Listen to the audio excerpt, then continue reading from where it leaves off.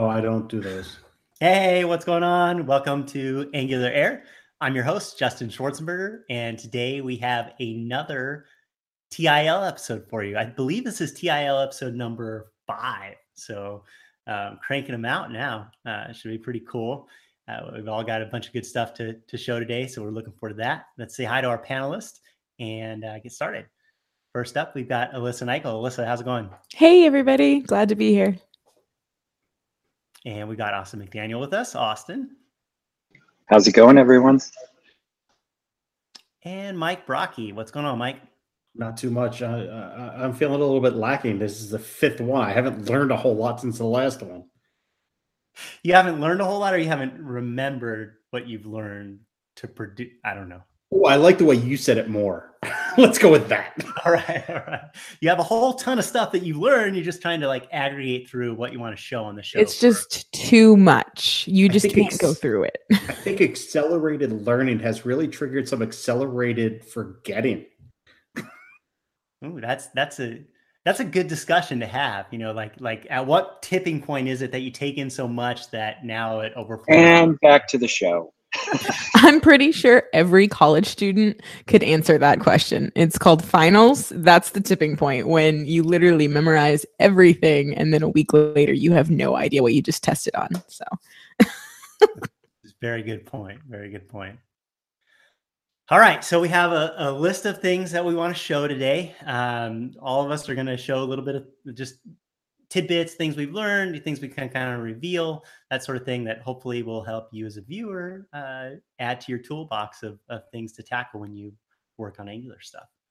So shall we get started? Yes? All right. Apparently, I'm going to be the one that's kicking it off. So I've got 2 for us today. So I will share my screen. The first one I want to talk about and show is router link and router link active. Those directives are directives we're probably familiar with using on anchor tags. So we set up our navigation that we have for routing, and we obviously use the router link to be able to bind that click action to do the navigation. And then we can use this router link active to identify if that route is the active route and apply a CSS class to do some styling, for our link to show maybe bolded or whatnot to show that that's the current route that the user is on. So I'm going to share my screen here.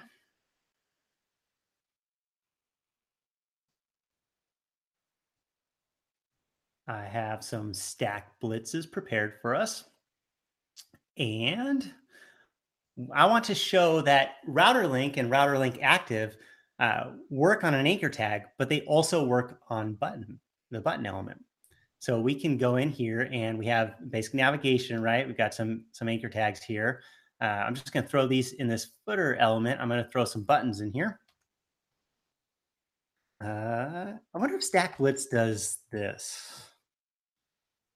Ooh, look at that. So a little emmet action there. I can do button *3 and it'll make 3 button tags for me. That was pretty cool. All right, so I'm going to have these here. I'm going to do our same links here. So I'm going to do like home,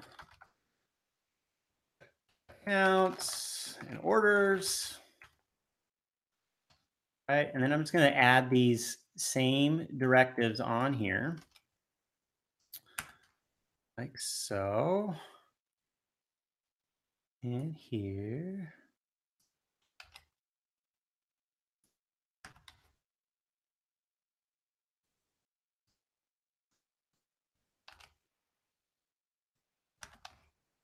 And here. Let this reload. And so now we can see that our class is working, right? I can go to accounts. I can go to orders. The router link active is adding that class active that I have some CSS styling for. It's basically just changing the color of the text for that element. And we can see that it works for button elements as well. So kind of cool.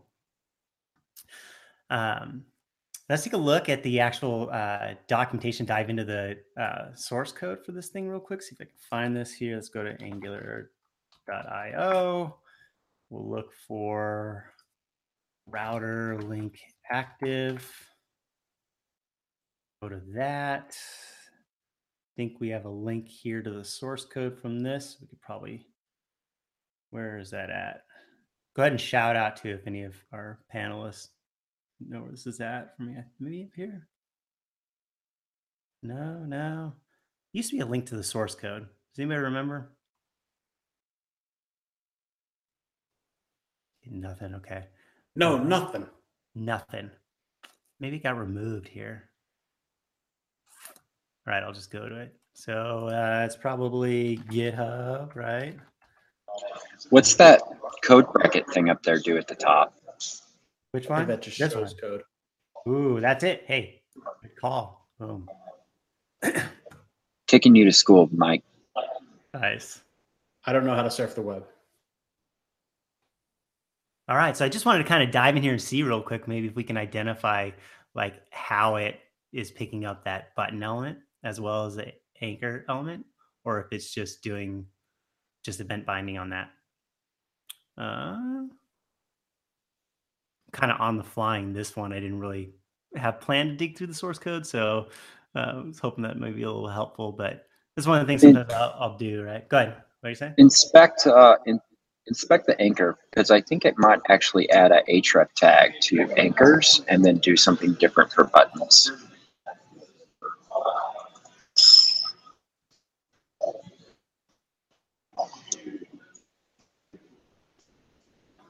Yeah, so there's the href here, a little small. Let me scroll this up here a little bit. All right. And then the behavior is different for buttons because there's no href there. Right. So we got to, it's doing a click event, right, handler at that point.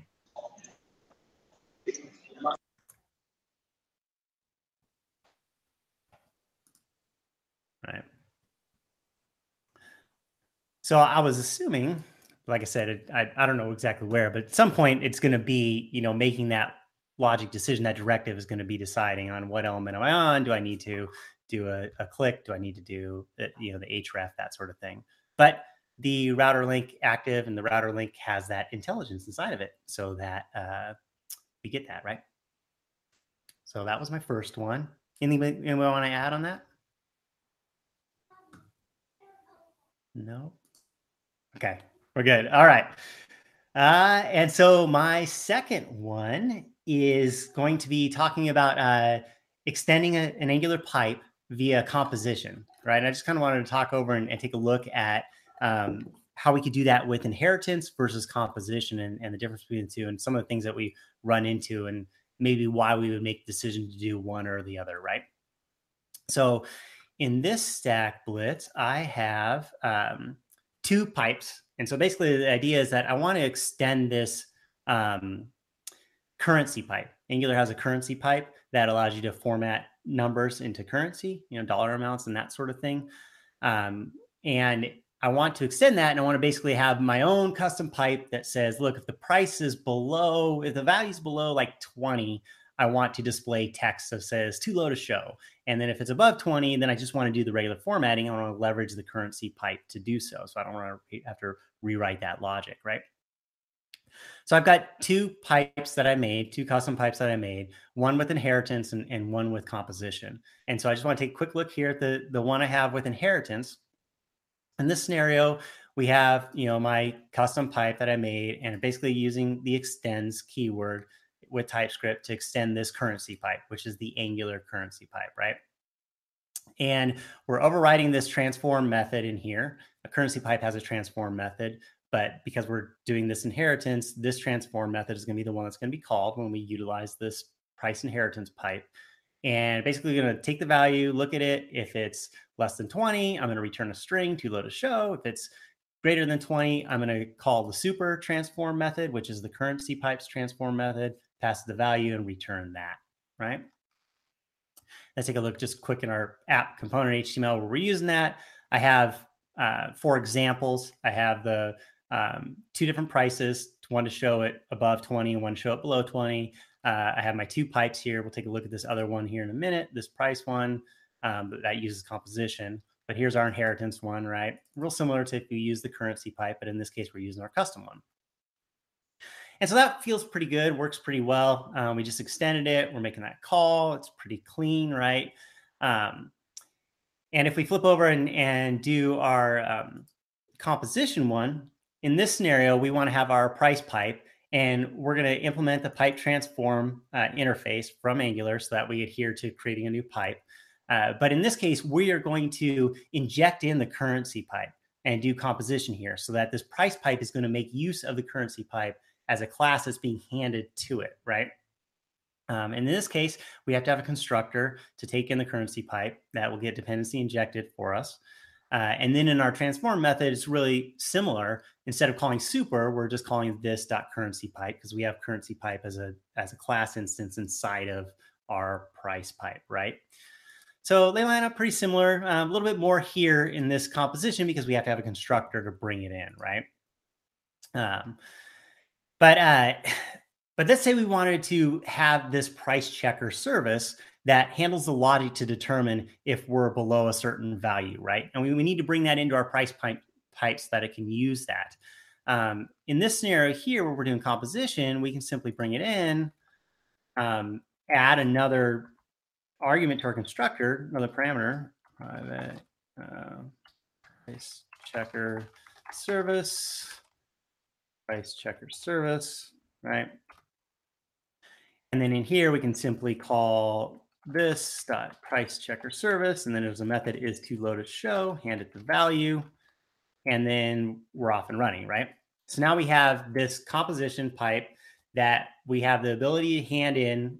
Well, the dependency injection is going to bring in the currency pipe for us, the price checker service for us, right? If we do testing specs for this, we can mock out the service. We can mock out the currency pipe if we need to, or create a new currency pipe if we need to. A little bit easier to do this in version of control and work with these things from a spec level, right?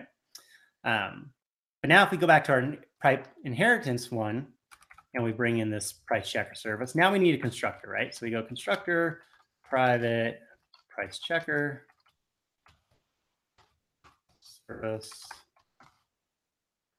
service, right? And we get some TypeScript barking at us, right? And it's because we are extending the currency pipe that already has a constructor that we need to call that base constructor. So now we're like, okay, well, we can just call super, right? But that currency pipe actually has a constructor that takes in a value. It's the locale. It's a string for the locale. So now we're faced with, well, we got to send that in a value, right? And at this point, we're kind of inside of our constructor for our pipe inheritance pipe. It's not ideal to really do something like en here, just tell it English, because now it's hard coded that it's English version of the pricing, right, for the locale. So now we're faced with, oh, well, do we provide have another value in the constructor, private locale string, right, to bring that in, and then just say, oh, we'll just send locale here. But now we're in a scenario where we've got dependency injection going on here. So Angular is going to, with this DI, is going to try and send in some value here, but it has no idea what to send in for locale here to this constructor. So now we need like a token or some sort of way to tell the dependency injection system what we want, what it should use for this locale string. So now we've kind of got this soup going on here that's we have to do more and more to kind of tackle and handle, right? Same way with our spec, we flip over to our spec. Now we have this same sort of scenario where we've got to do more work to try and alleviate that, how to handle the locale and things like that. Whereas in the composition, if we were over in the spec, right, we could new up a new currency pipe, pass it to different locale, hand that into our price pipe and work with it, or even mock it out a little bit easier, that sort of thing. So trade-offs both ways. I'm sure some people have some opinions on that on our panel, which way you should ride with, but just kind of wanted to illustrate. I was hoping you were going to be like, and this way is the way you should do it, but you're leaving us to decide. Like, you're not going to. Well, I want to have everybody to have input, right? I mean, again, there's like millions of different ways to do things, right? I tend to lean towards composition over inheritance because of some of these scenarios, but both ways are doable. So just kind of want to make it aware, because you dive in, and I mean, I found myself, I'll dive into these different ways and feels good right away, and then I start making some changes or add a different feature, and all of a sudden it's like, oh man, this is getting messy, or oh, this is a big pain. Oh, now should I have gone that other route, right? So it's kind of challenging there. I think Can a you go back- general rule. Can you I go think back a to general 47 rule. Yes, real quick, just to show that one again, the composition one. Yeah. I'll let you talk, Austin. I just wanted to see the other one up. I think a general rule, like in JavaScript, that we should try to practice is using composition over inheritance, because we have to remember that like classes, they're kind of just sugar through or prototypical inheritance, and some of these things that like we think about classically, they're not really kind of the same concept. And so using strategies like composition over inheritance is like one of those principles that I think applies well for JavaScript. Cool. I think that's a good idea. Can you go back and show the composition example as well, just to get the contrast to remind people of the less complicated way because of the additional instructor parameters. Yeah, this right here, the composition one, the price pipe composition one.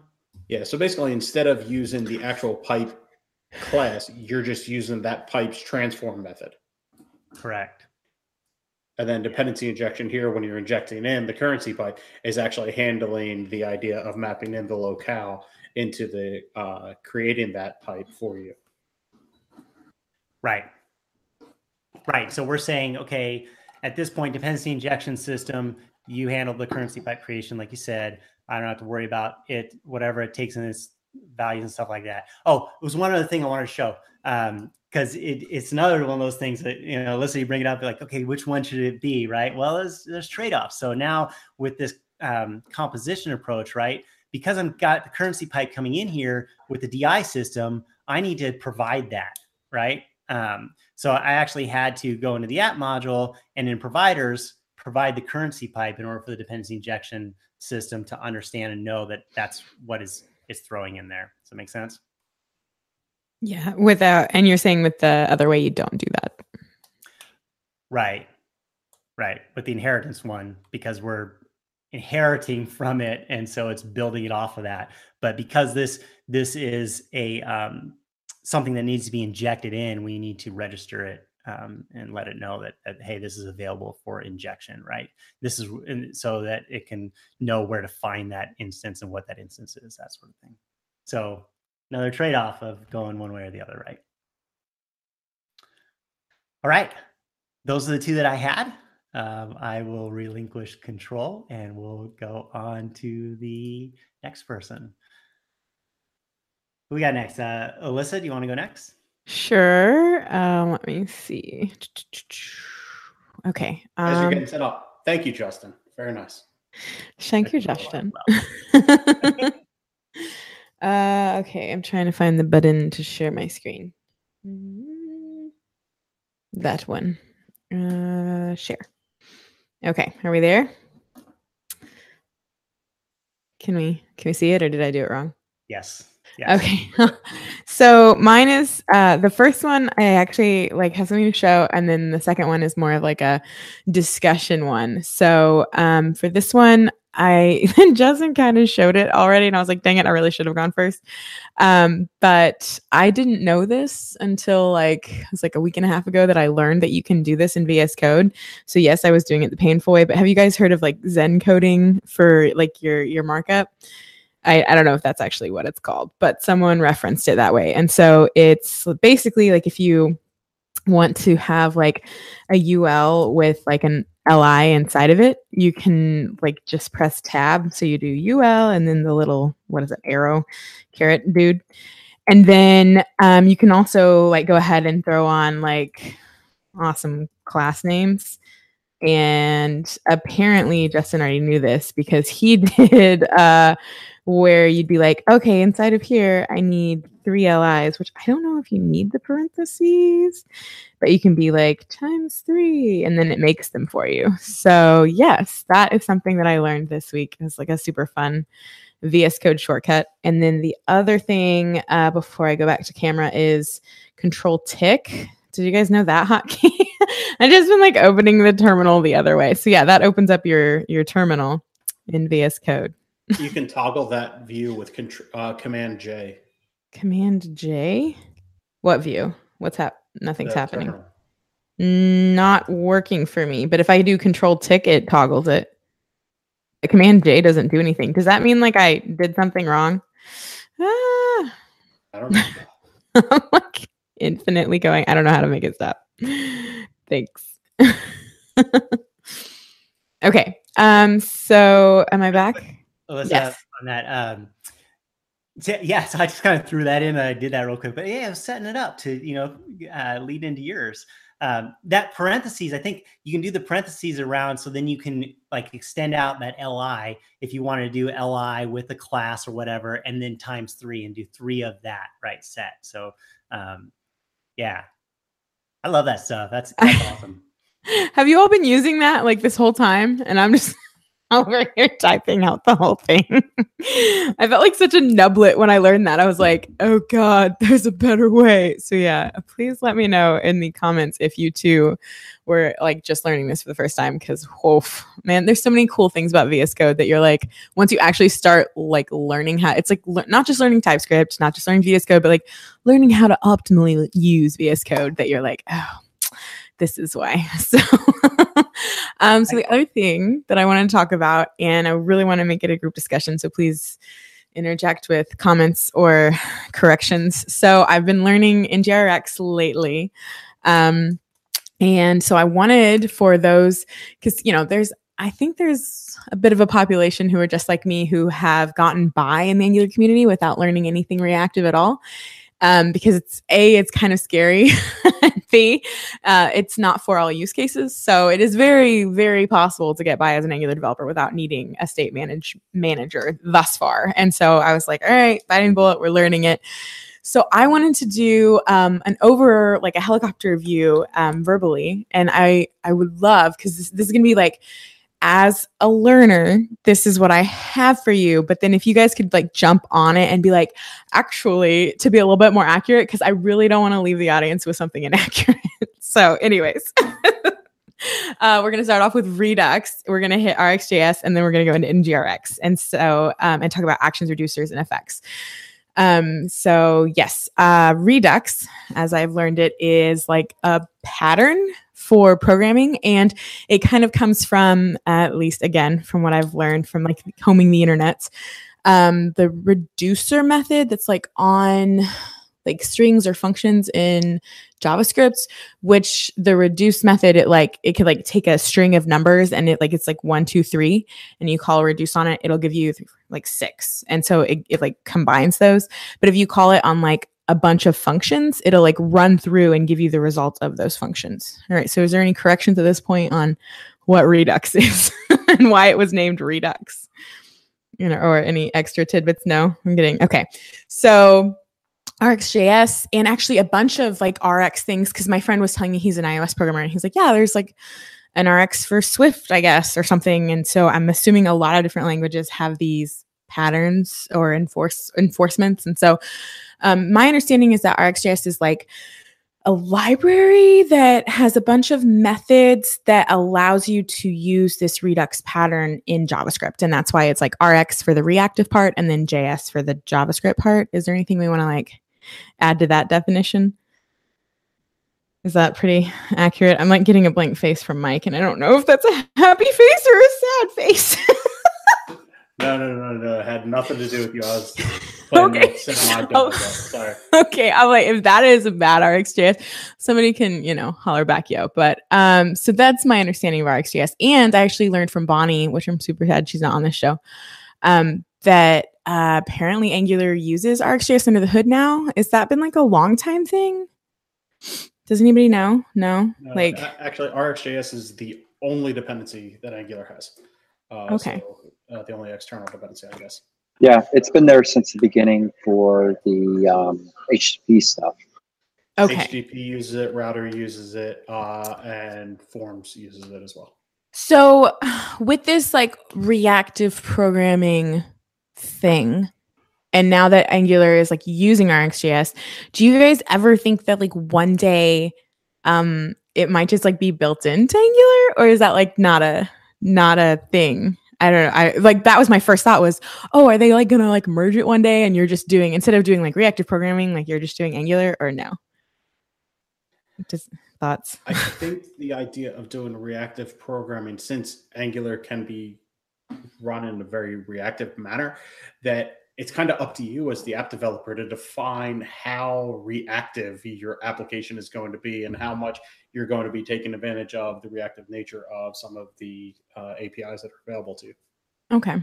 So that on top of, so in GRX, the next definition is it basically like an Angular implementation of these like Redux patterny ideas? Because I know, that it's all about how you have this immutable, like holy mother of state that you're not supposed to be able to like modify. But as far as like, what is NGRX's specific relationship to RxJS? Does it it uses it behind the scenes like TypeScript and Angular, that kind of relationship? Yeah, so NGRX implements the concept of Redux, and Redux could almost be considered as a state management pattern because it's very minimal in how it works and like the ideas around it. And NGRX and basically leverages Redux or RxJS for like the action streams, and when you select values out, you're getting observables rather than static properties. So it uses it really under the hood to give you observable values out that you can then bind in your Angular applications. Okay. Yeah, I was watching I think Ben Lesh has a fun video on Egghead about the differences between promises and observables. And so Bonnie was like, yeah, did you know he's like, did he write the RxJS stuff for Angular? That was him, right? No? Am I getting that totally wrong? I'm kidding if Blake looks. He is the primary author of RxJS starting with version 5. Okay. Yeah. So I had no idea. I was like, what? So yeah, I knew it was cool, but I didn't know it was that cool. So and to be clear, RxJS is a library completely independent from Angular. Just that Angular heavily uses the library. Well, I just know I was saying for Angular, meaning because there's like RxJS for like React and Vue and stuff, right? Like there's different, I think, or is it the same? It's the same. Oh, it's the same RxJS. They don't have different versions. Oh, okay. And RxJS spawned off of something starting at Microsoft called Reactive Extensions. So there's actually Rx for many, many different languages: .NET, Java, Swift, Go, quite a few. Okay. So those are the ones that are different, but the ones for all of these JavaScript frameworks is the same Rx. Got it. Okay. I thought they had like different. They were just like giving them different names or something, but it was the same thing. That makes more sense. Okay. Yeah. I'll add one more thing to the NGRX kind of and how Redux and RxJS kind of fits in the mix, right? So you guys were mentioning, the Redux part is like the state part of it, right? And the pattern for the state. The RxJS part is the part for querying that data, but almost making it like what you kind of think of as like real time, right? Like delivered updates. So if the state changes, the RxJS part with the observables allows your components in other places to receive the latest version of that state once it changes, right? So rather than just saying, I want this data, it's like, I want this data, and if it changes, also send it to me, right? And it makes that bridge and that connection. Because the components have these listeners, or like it's basically, is it the effects that have the listeners? Or no, that's just NGRX stuff. That's nothing to do with RxJS. So you're just saying the observable inside the component is listening. Yeah, like the observable part, the RxJS part is kind of there to wire up that, okay, as state changes, it will kind of deliver that out to the different places that need it. So now it's rather than just like a query system of your state. Now you have this almost like kind of real time, right? That you get that whole flow and that reactive type of programming tied in. Okay, very cool. So beyond that, I wanted to talk a little bit about, which I'm taking a ton of time, actions reducers, and effects. So it's my understanding that you have this main mother of state, and you're like, hi, state. And you can, as Bonnie said, think of it more as a Corvette and less of a pickup truck. And what she meant by that is you don't want to be like tacking on every little thing. So like if you have like a form, as you input things into it, maybe not necessarily tack those on until you save the whole form, and then you can save the form state then. But it basically is just all of these different states from across your app. And I heard it said that it's like anything that you want to share between components or share across the app is something that belongs in state. And you might be thinking, as I was thinking, well, we have this immutable state, we're not supposed to change it, then how do we actually update it? And so as I started learning about actions, it's basically, instead of changing the state or modifying the state, it's like overriding it, because you use the spread operator and you're like, hey, here's the existing state, comma, the extra crap we're putting into it. And then all of that is returned. And so is that a good way of saying it, basically, that you're overriding the state instead of modifying it? Yeah, I think so. Like changing it, right? Yeah, you're definitely not, modifying it. So you can, but I know I saw a video on that and they were like, actually, there's nothing stopping you from doing this. So you could, but don't. And so yeah, it's been a really fun time actually diving into that. But keeping all of the definitions clear has been a hassle. So I hope if anyone is in the same boat, this helps clarify a little bit. And I'm going to actually rewatch this when we get off and write down what you said, Justin, because those were like the perfect definitions. Like I was like, oh, this is what I've been looking for. And so I will write them down and tweet them out for people. Can you give us the same thing because you gave us that for Redux and for ArcGIS. Can you give us the same, your abbreviated definition for NGRX? Because that was just beautiful. Yeah. So I think it's what I think of as a good starting point for that is that you have this concept of a database, right? A data store for your state, your application state, stuff you want to share across components just throughout your application, right? Like this is the current snapshot of any given moment in time of my app. Maybe the current user, the orders that they're looking at, the order that they've selected, that sort of thing. It's basically like a snapshot, right? And that's your data store, that's your state. And then you have this way to query the state, like querying a database, right? And these are your selectors that you do. And from those selectors, it's a query that's kind of like this real-time query. You say, I want this data, and then, I want to connect it up so that if that data changes, I'll get notified about it. I don't have to manually run the query each time, right? So you get that from your selectors. And then the reducers is like making changes to your data, right? So you say, I have this, I want to dispatch an action, which is like a query, like an update query, right? But really it's like a change query, and that's changing your state. And then when that state changes, it goes out to everybody who's listening for it, right? And connected for it. And then you've got all this other advanced stuff that you can do on it. Effects, store freeze, routing, all that stuff. And that stuff just kind of builds off of that core concept, right? I love it. I love it. And I will be writing it down after this. Thank you. So yeah, VS Code shortcuts and then a bit of a helicopter overview of NGRX was what I wanted to contribute. So I think it's Broco next, maybe? Whoa, I've got something for you first. Oh, yay! I am very much in favor of the idea of the Holy Mother of State. And I'm going to be disappointed if you don't submit a pull request to use that variable name to internally manage the state that's in NGRX. The Holy Mother of State. The Holy Mother of State. Absolutely. Whatever you write up, make sure you include that terminology because that's awesome. Thanks. Well, it just helped me remind myself of don't modify it. Okay. Well, yes, please teach us more, Mike, about your stuff. Now, take it over. Alrighty. No questions from the chat for Alyssa or anything else? So I can put this off a little bit longer. I'm a horrible person. No? Okay. Oh, somebody said nice. FYI, parentheses aren't required for Emmet if you're just doing a simple LI times 3. But I guess if you want to throw on the class or something, it is required. I haven't played with it yet. It's not. Also, what is that word we're using? Emmet? Emmet. Emmet. EMMET. Is it like an event emitter? Is that what that word is from? Or no? No, because that's EMIT. Oh. I mean, the E may be a I, so it might be emit. I don't know.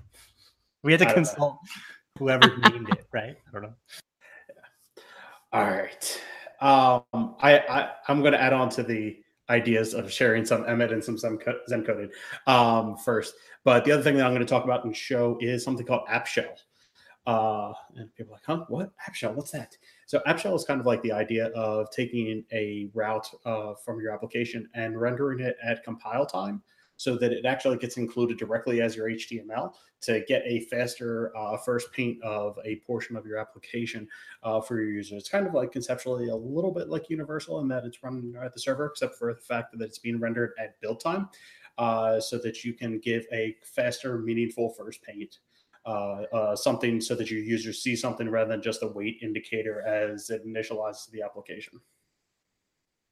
So, hey, I'm going to have to use this little thing to share my screen. I think I'm showing the right one. Are you seeing me? Yes. Yes. Okay. Good. Virtual. Yeah. Audio confirmation. So the other thing, so we have the idea of doing like inside of a div, do multiple divs times 3. You can also undo that. And then the other thing that I want to show is inside here, you could do lorem. So you could actually do lorem ipsum and say you want 3 paragraphs of that inside of each one. What? Oh, yeah. What? No, Yep. This is not built in. Is that like a... That's built in. Oh, shut your face. Yep. You can also do sibling. So inside of that div, I would like to have a div and also a span. So I want those to be siblings. Versus I forgot the sibling one. Right. Yeah. Which a lot of these are similar to the CSS selectors, which was like super helpful. You can do classes, you can do IDs as well.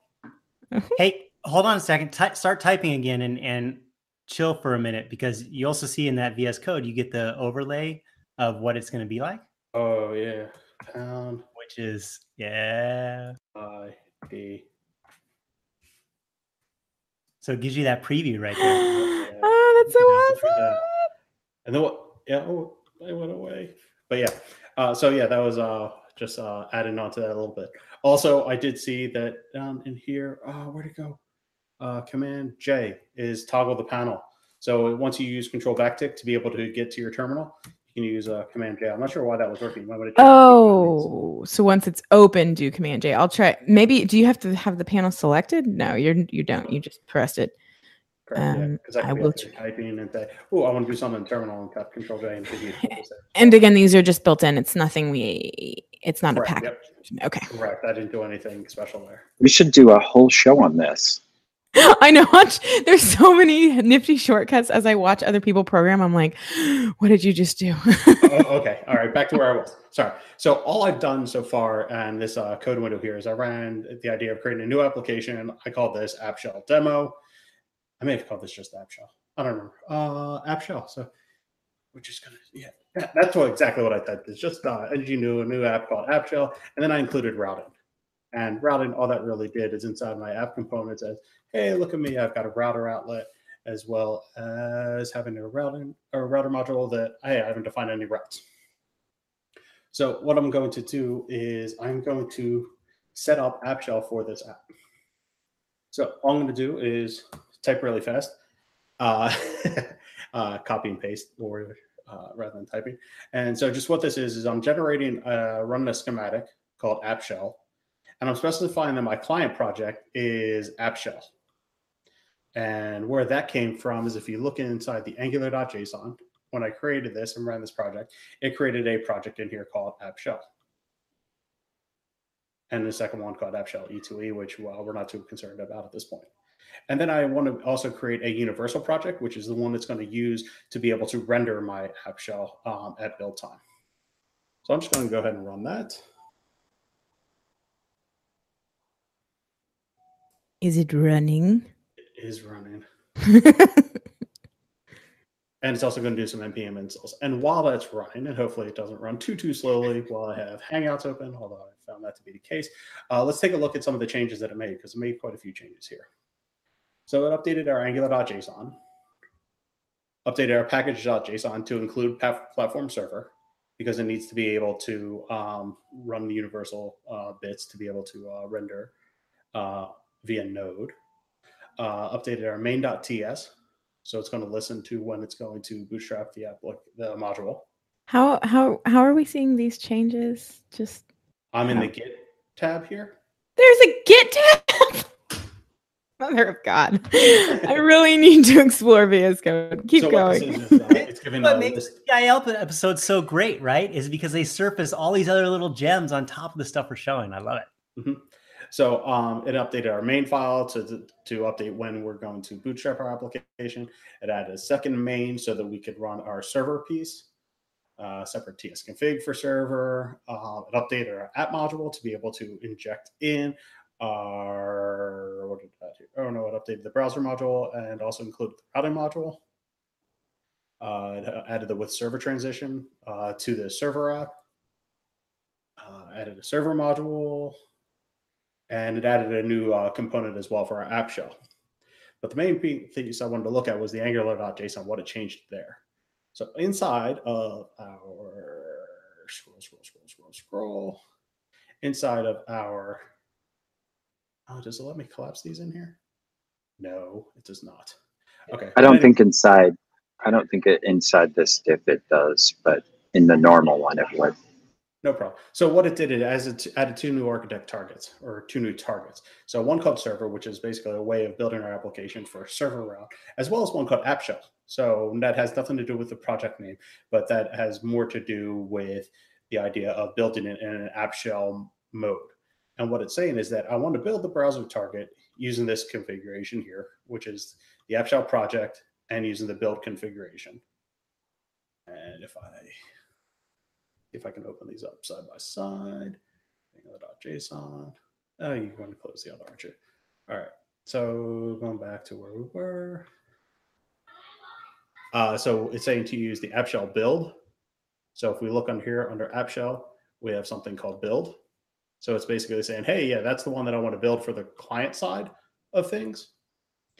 All right, that's where I want to integrate it. And then I want to also build the server side of things, which is this new one that was created up here. And then the route that I want to render when I run my app shell is something called shell. And if I go in, where does it define that? Routes. I have this route defined somewhere. Actually, what was the name of that route? I lost it again. Called shell. This is probably not the best way to look through for this.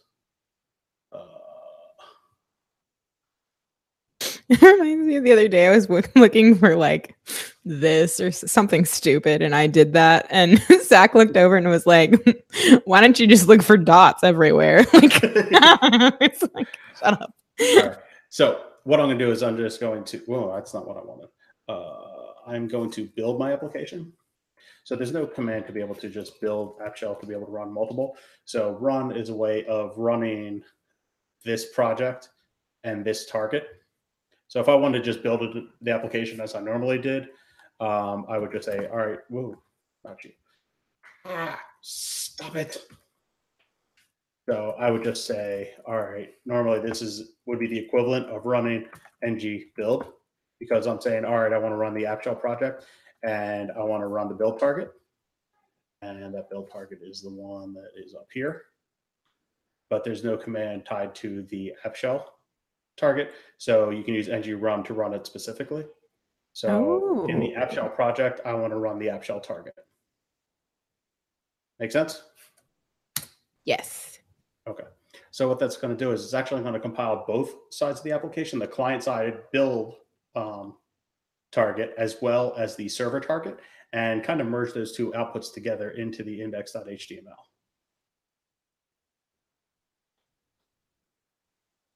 Maybe.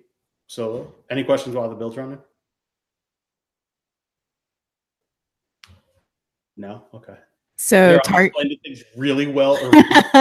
so target is second, and right after the colon is the target. Yeah, so it's project, target, Project, and then target. the third one is actually the configuration. There's a third one. So under here, I could specify the name of the configuration if one existed. Okay. What just happened? What did it work? Just a warning about node modules. About okay. Things. So I'm going to look under my disk folder, and here it created two things because it ran two different builds. But the main one here is app shell. So if I look at the index.html, and I'm just going to format the document just to make it a little bit easier to read. You notice down here that I have app root with all of our normal content. And then down at the bottom, underneath the app, in the router edit, below that where it actually renders the app shell, is actually rendering that component output directly into the index.html. So what it did is it took this app shell component, where is that? There it is under this folder here. So it took this component and rendered it at build time and placed it directly inside the index.html. So that it will be presented without any other, without JavaScript having to load or anything else, but you can put other content within here to produce your app shell to get an immediate paint as soon as the index.html gets processed by the browser. Oh, cool. Can you show us the format thing slower this time? All right, so Command-Shift-P brings up the command palette, and then I just type format. Okay, got it. You're the best. Thanks, Mike. And for a lot of things, I don't even remember for the shortcuts because it's just there. It's just easier to bring that up and type it. So, Mikey, this looks pretty simple. Like, should we just be making app shells as part of our routine of building apps? So being that I work on mostly features for the CLI and not so much with Angular development, I'm not well versed in best practices of when to use it. But I don't think I can't really think of any negatives, because if I just wanted my app shell component to say, hey, app is loading, or something is happening, then that will be presented immediately to the user. Or if I wanted to have something like a nav bar with inside of it, anchored with 3 anchor tags, right? And I could do that. Oh, what? Oh, because it doesn't recognize what nav is. All right, how about div.nav? I'm not editing. Oh. 3 types of 3. Div.nav. Inside of that, I want to have an anchor tag times 3. There we go. If I wanted to have something like that, some sort of app shell where it has a top navigation or sidebar or something like that, that actually it looks like a shell of your application, you can do that. It's kind of interesting because, before we had app shell kind of an approach, we had a scenario where we have Angular, we got to wait for Angular to bootstrap to target that element, right? And then to add Angular and add all of our components and stuff. So we'd find ourselves maybe taking our index.html file and adding in some static HTML and CSS to handle like this app is loading, right? Maybe with a loading spinner or whatnot. And what this app shell is kind of doing that same approach, right? But it's named app shell, so it leans itself towards the thought process of maybe it's the shell of my application with like the nav that you just showed, right? That I want to get to the end user right off the bat, right. Which can potentially be better than maybe a loading spinner, right? But when you decide, I wonder, like, do I want to do that? Do I want to maybe utilize app shell, but just for hey, we're working on getting things ready, that sort of thing? Yeah, I would utilize it for like I said, the idea of presenting the shell of your application so that they see the idea of what looks to be your application without any JavaScript rendering initially to be able to see something, because you don't want your users, especially on an initial first load, to say, oh yeah, this site's taking forever, I'm just going to abandon it. But to be able to get a meaningful ping so that they have at least the mindset of, hey, something's happening, I'm getting content right away. I think that's what you're doing, is trying to get your users to say, hey, yeah, this is working, I'm going to stay on this site, versus just navigating right away because you see a spinner or you don't see anything happening while the I think JavaScript is one processing. good point, you ask, like, should we use this all the time? I think it really like depends, right? Like some cases, like this is great. Some cases, though, you want to actually render the entire page out using Universal, not just the shell there. And those cases are for like SEO or like, Twitter thumbnails and things like that. And that doesn't really solve this problem. Yes. But what it does is it adds another piece of information into your toolbox. And what you're trying to do as a developer is to come up with all these different tools that you know what they are, or at least know about them. Maybe not if you've played with it or not, but the idea of knowing what's out there is so that you could take those ideas and decide, hey, this is what will best solve the problem that I'm trying to solve. And I think you end up using it in a conjunction with Universal, right? In that scenario where you say, I want to pre-render or Universal and pre-render, right? So I want to pre-render 20 pages because I wanted to have them SEO available, right? But my site has 25 pages. What do I do with those other 5 pages, right? Those other 5 ones could utilize the app shell to have something to present to the end user, right, before they get to that. So you could kind of, like you mentioned, it's another tool in the toolbox that you can aggregate all of those together to solve all of these problems. Yeah, and I think one of the things you mentioned both pre-rendering and Universal. Universal doesn't necessarily have to be pre-rendering. Universal can be on-demand rendering as well, so that your Universal pieces, or you could. Can you, like, just for those special audience members, do a quick definition of on-demand versus what? I don't. Yeah, what? What the two different things and what they are? Yes, please. So Universal is the idea of rendering your application in a Node environment, or using Node, not necessarily on the client's machine, on the server. And pre-render is the idea of taking that idea of doing universal rendering at build time or in advance.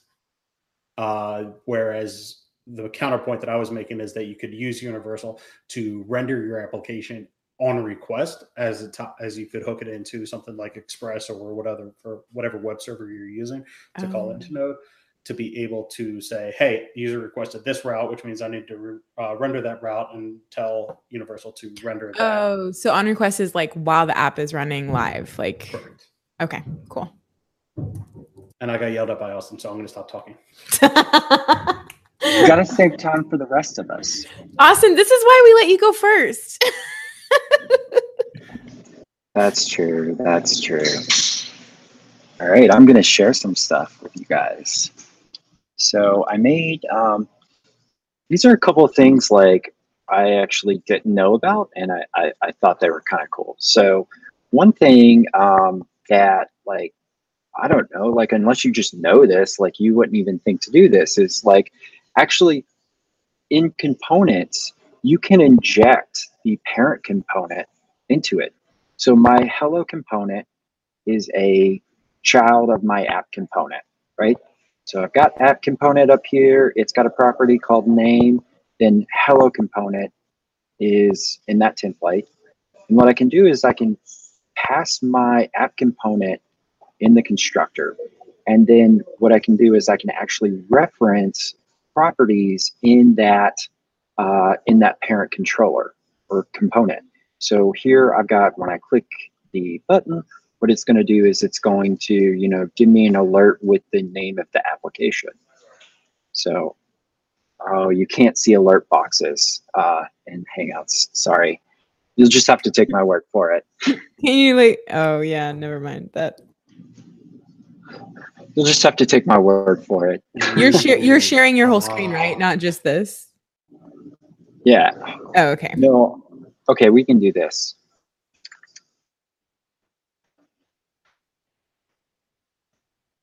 All right, sweet.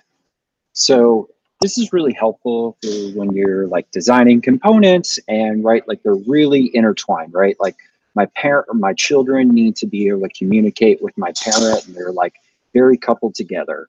An example of this would be like if you've got some type of like selection directive where you've got a user can, basically, we'll do some markup here. Basically, I've got this, and then underneath there,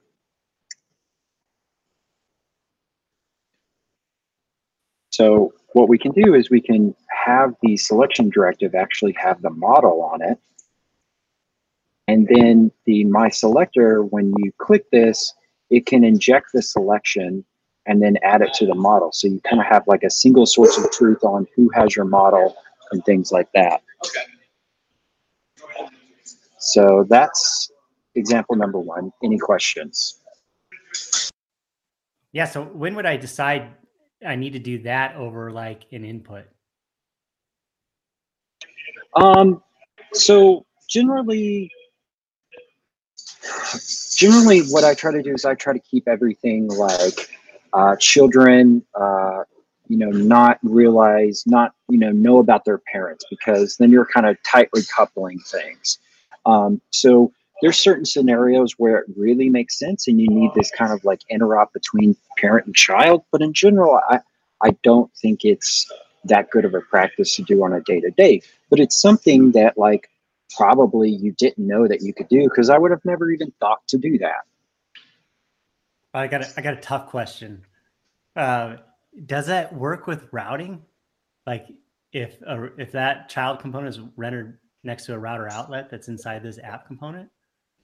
I believe it would, because it kind of just walks up the chain.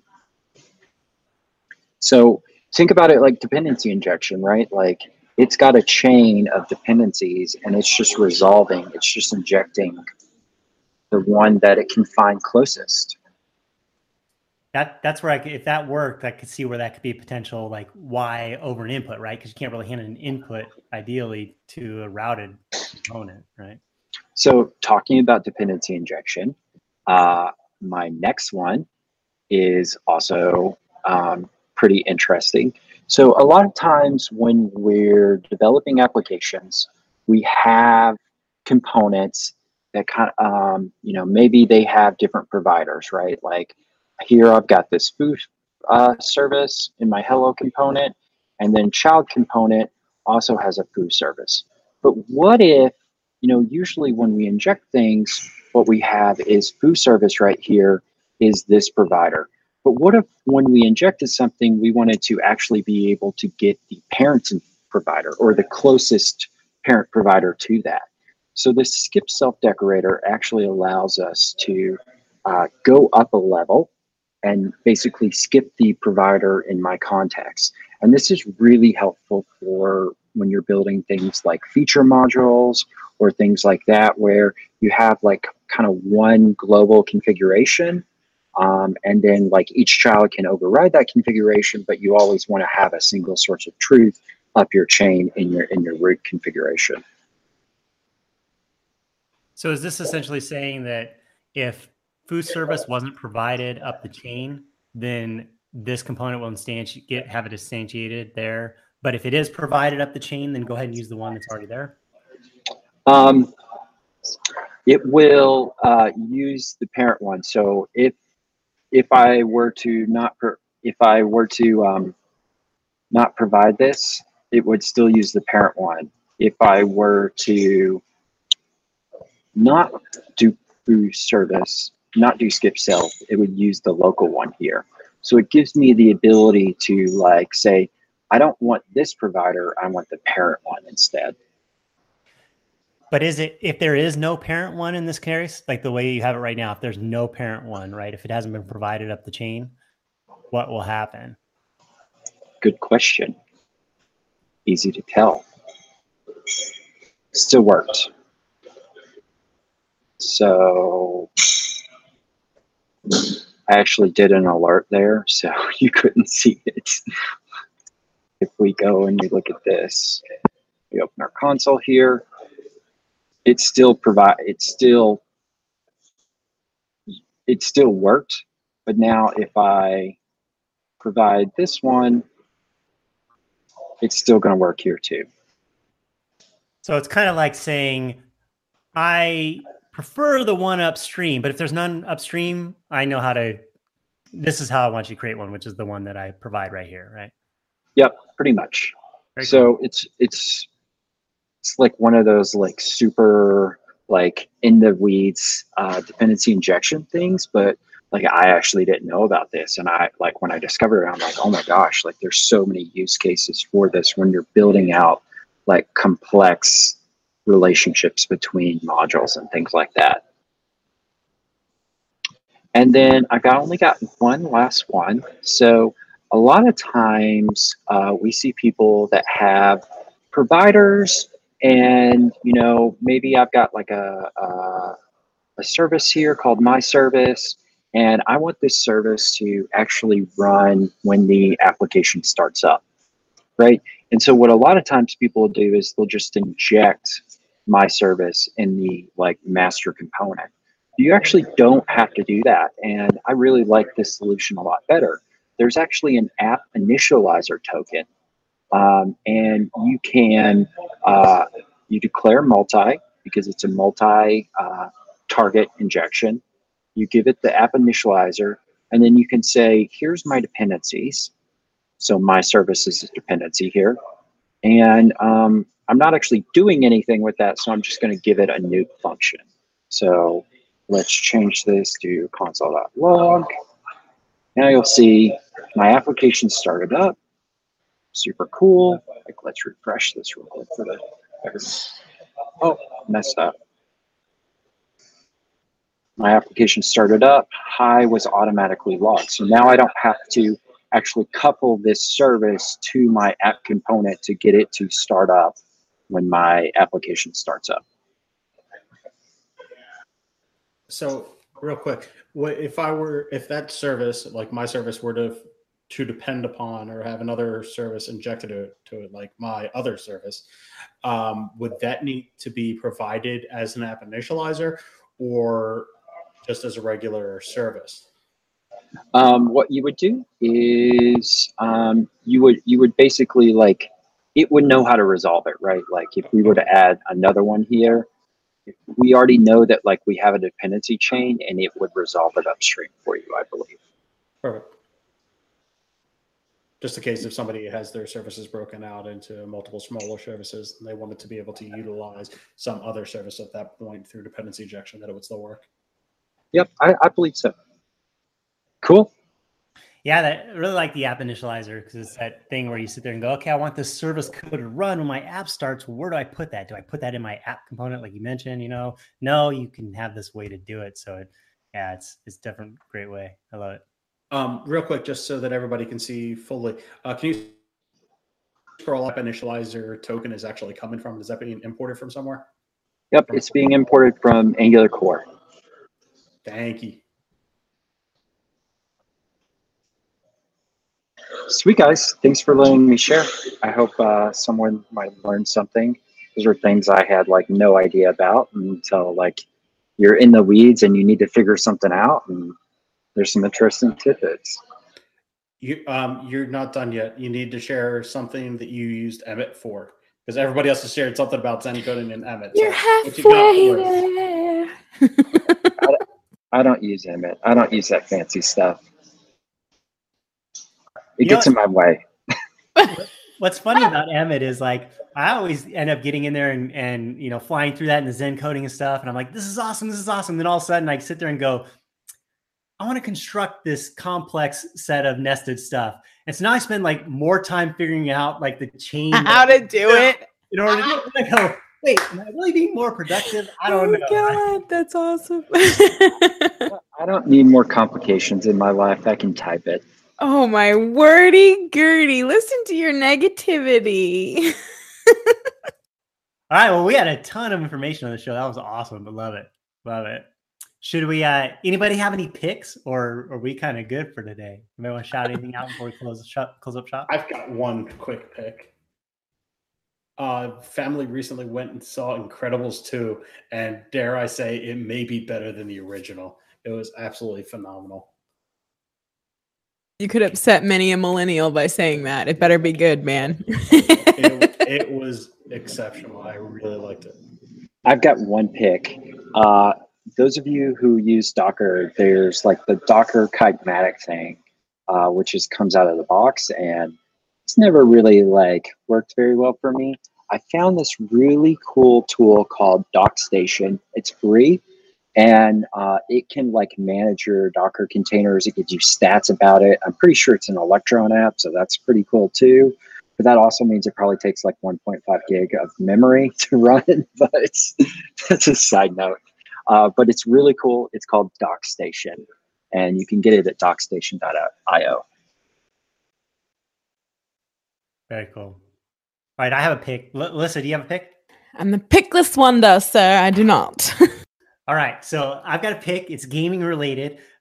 Anybody played Uncharted, the Uncharted series on the PlayStation? Any of our panelists? No. Oh man. Okay. So it's like there's like 4 iterations of it, something like that, right? And it's got this main character, Nathan Drake, and there's talks of making a movie about it. And this dude in the game looks a lot like Nathan Fillion from Firefly. If anybody knows him, right? And so, of course, the internet all wants Nathan to play Nathan in the movie, and there's no word on that happening or whatnot. But there's a live action fan film that they just put out that Nathan Fillion starred in for Uncharted, and I haven't watched it yet, but I'm anxious to watch it. So go look that up if you're a fan of Uncharted and Nathan Fillion and Firefly and whatever. That's my Is it a PlayStation only? I'm assuming. Yeah, that's the bummer about that title, right? Is that it's a PlayStation exclusive. Yeah, but we dope. Anyway, I hope it's good. I don't know. I just endorsed it. I don't it may not be. I'm sure it's a good though. It's got Nathan in it, so it's got to be good, right? I don't know. That's my pick. All right, that's a show. That's a wrap. We will catch everybody next week. Thanks for tuning in. Have a good one. Later.